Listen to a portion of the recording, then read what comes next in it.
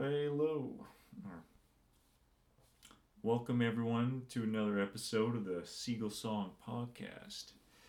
We are on an important episode in our series, the first two-digit episode 10. It's a important landmark in our series together, in our journeys together, and may we have many more. Interesting events happened last week. Jumped off a bridge into some water. That was pretty cool in the Bow River. I'll talk about that in a bit. It was raining like crazy last week. Just raining like non-stop. And you would think it would be a good idea to wear a raincoat in that weather, even if you were just going out for a drive getting some groceries, because it was pouring outside. But we were not wearing any raincoats this week when we were outside working, and we got drenched, absolutely soaked. But we showed the rain who was boss. We didn't let the elements affect us and our work. That was in front of us. It didn't affect us. Didn't bother us. We just kept doing our jobs. And we got soaked. Yeah. So we're into summer here, almost in June. One more week and then into June, and got some cool things happening in June. I look forward to talking about, I guess. And speaking of June, and which we will be traveling down a river somewhere. We went down the Bow River this weekend. That was a good time. And unlike other times we've gone, this has been a historical trip where, just like this episode, that is episode 10, historical episode. It was a historical trip down the Bow River because it might have been the first time ever anyone has jumped off of a couple bridges into the Bow River that we've ever seen, ever heard of. I'm happy to say I did jump off one of the bridges, but I was wearing a life jacket and some river shoes, which the other passengers on the trip were not. So I'll probably try that again. That was a good time jumping off the bridge. The water was very chilly. I thought it was going to be harder because of the rain, but it must be because the frost or like snow was like fresh off of the snow. That made it pretty chilly. Like we were definitely very cold after that trip. But there were some nice sunny days on the weekend too. Got outside, played tennis that I haven't played ever. I don't know, or actually I played it when I was like 12 or something like that. But I completely sucked at tennis, so it wasn't fun at all. Being older now, it wasn't bad. I had some fun. Had fun playing tennis. I think I'll try to keep that up. Practice that.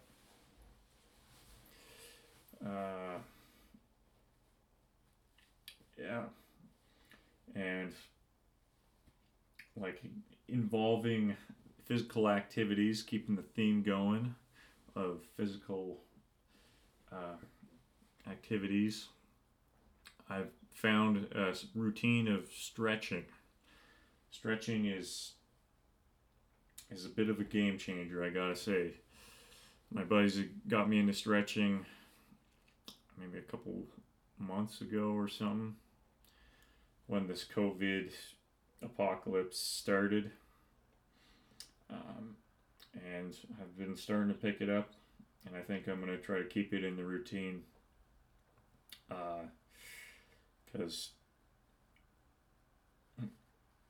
you just feel way better. You feel physically way healthier, and you don't feel like complete trash after like some physical work. Like you feel really good. And I'm not talking about like shitty stretching, like touching your toes kind of stuff. I guess you call it yoga stretching, hippie stretching, that sort of thing. And I know you strong guys out there are like, oh, I don't need to stretch. Stretching is for the little bitches out there. They don't. A man doesn't need to stretch. A man just fucking keeps going, never stretches. Well, I gotta tell you guys, the fittest man in the world, maybe the biggest badass in the world ever to exist, David Goggins, is a stretcher. He stretches. Ultra marathon runner, Navy SEAL. Fucking gets any physical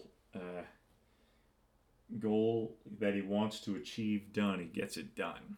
He stretches and swears by it. Speaking of which, you should check out his audiobook. It's a very harrowing tale, but at the same time inspiring, with a lot of useful life experience tips that maybe just riffing on some old tropes, but I think are useful to repeat, tell again. For reminder's sake, I would check that one out. From Zero to Ultimate Badass, David Goggins. Check him out.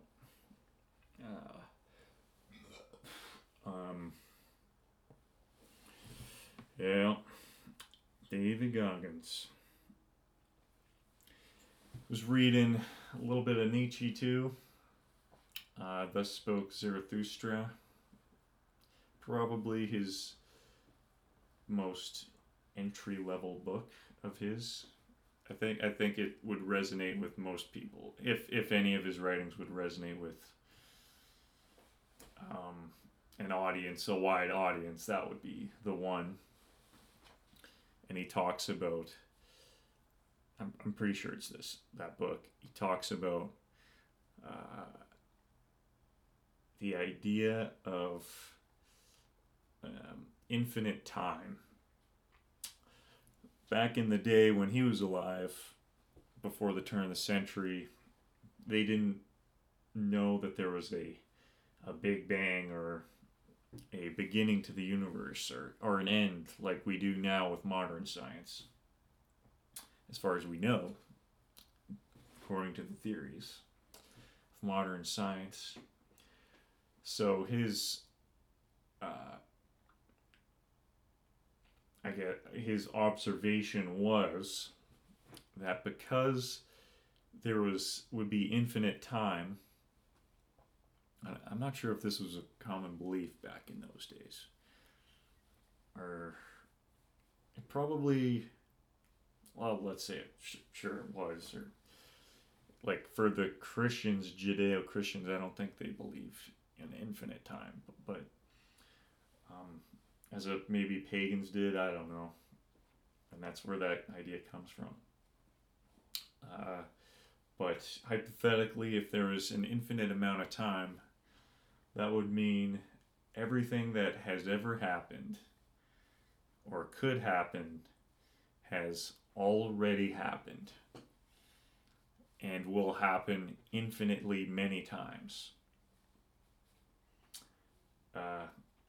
Now, he phrases it in a way more poetic way, way more artistic, articulate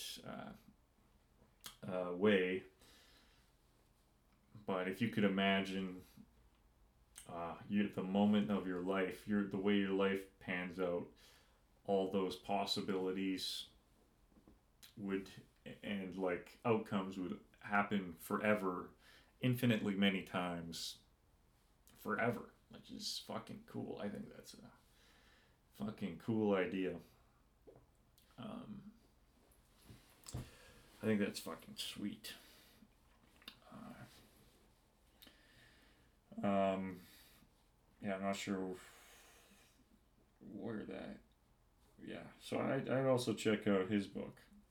Thus Spoke Zarathustra. A lot of good little gems in there, that's for sure. I recorded Opus 2, number 2, from Beethoven Sonatas. We have 30 more to go, 30 more sonatas to go. I'm looking forward to playing them all. Hopefully get to number 3 this week. We'll see what happens. I gotta fix the car. I try to fix up my car a little bit. Brakes and stuff like that. Maybe get a job happening earlier than later in this week. We'll see. We'll see what happens. Might have to.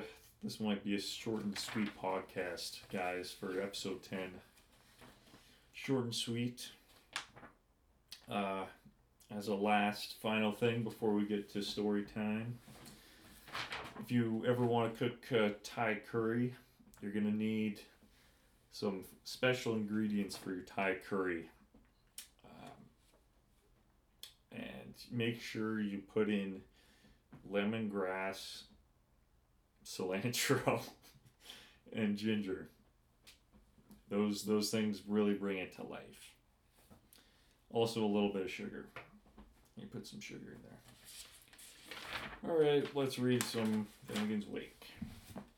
Let's read some Finnegan's. Page 13. So, this is Do You Belong? Hush, caution, Echoland. How charmingly exquisite. It reminds me you of the outwashed Ungraver that we used to be blurring on the blotch wall of his inkempt house. Used they? I am sure that tiring chattel shoveler with the musical chocolate box, Murray Mitchell, is listening. I say, the remains of the outworn grave mirror where used to be blurred the psalms of the incubus.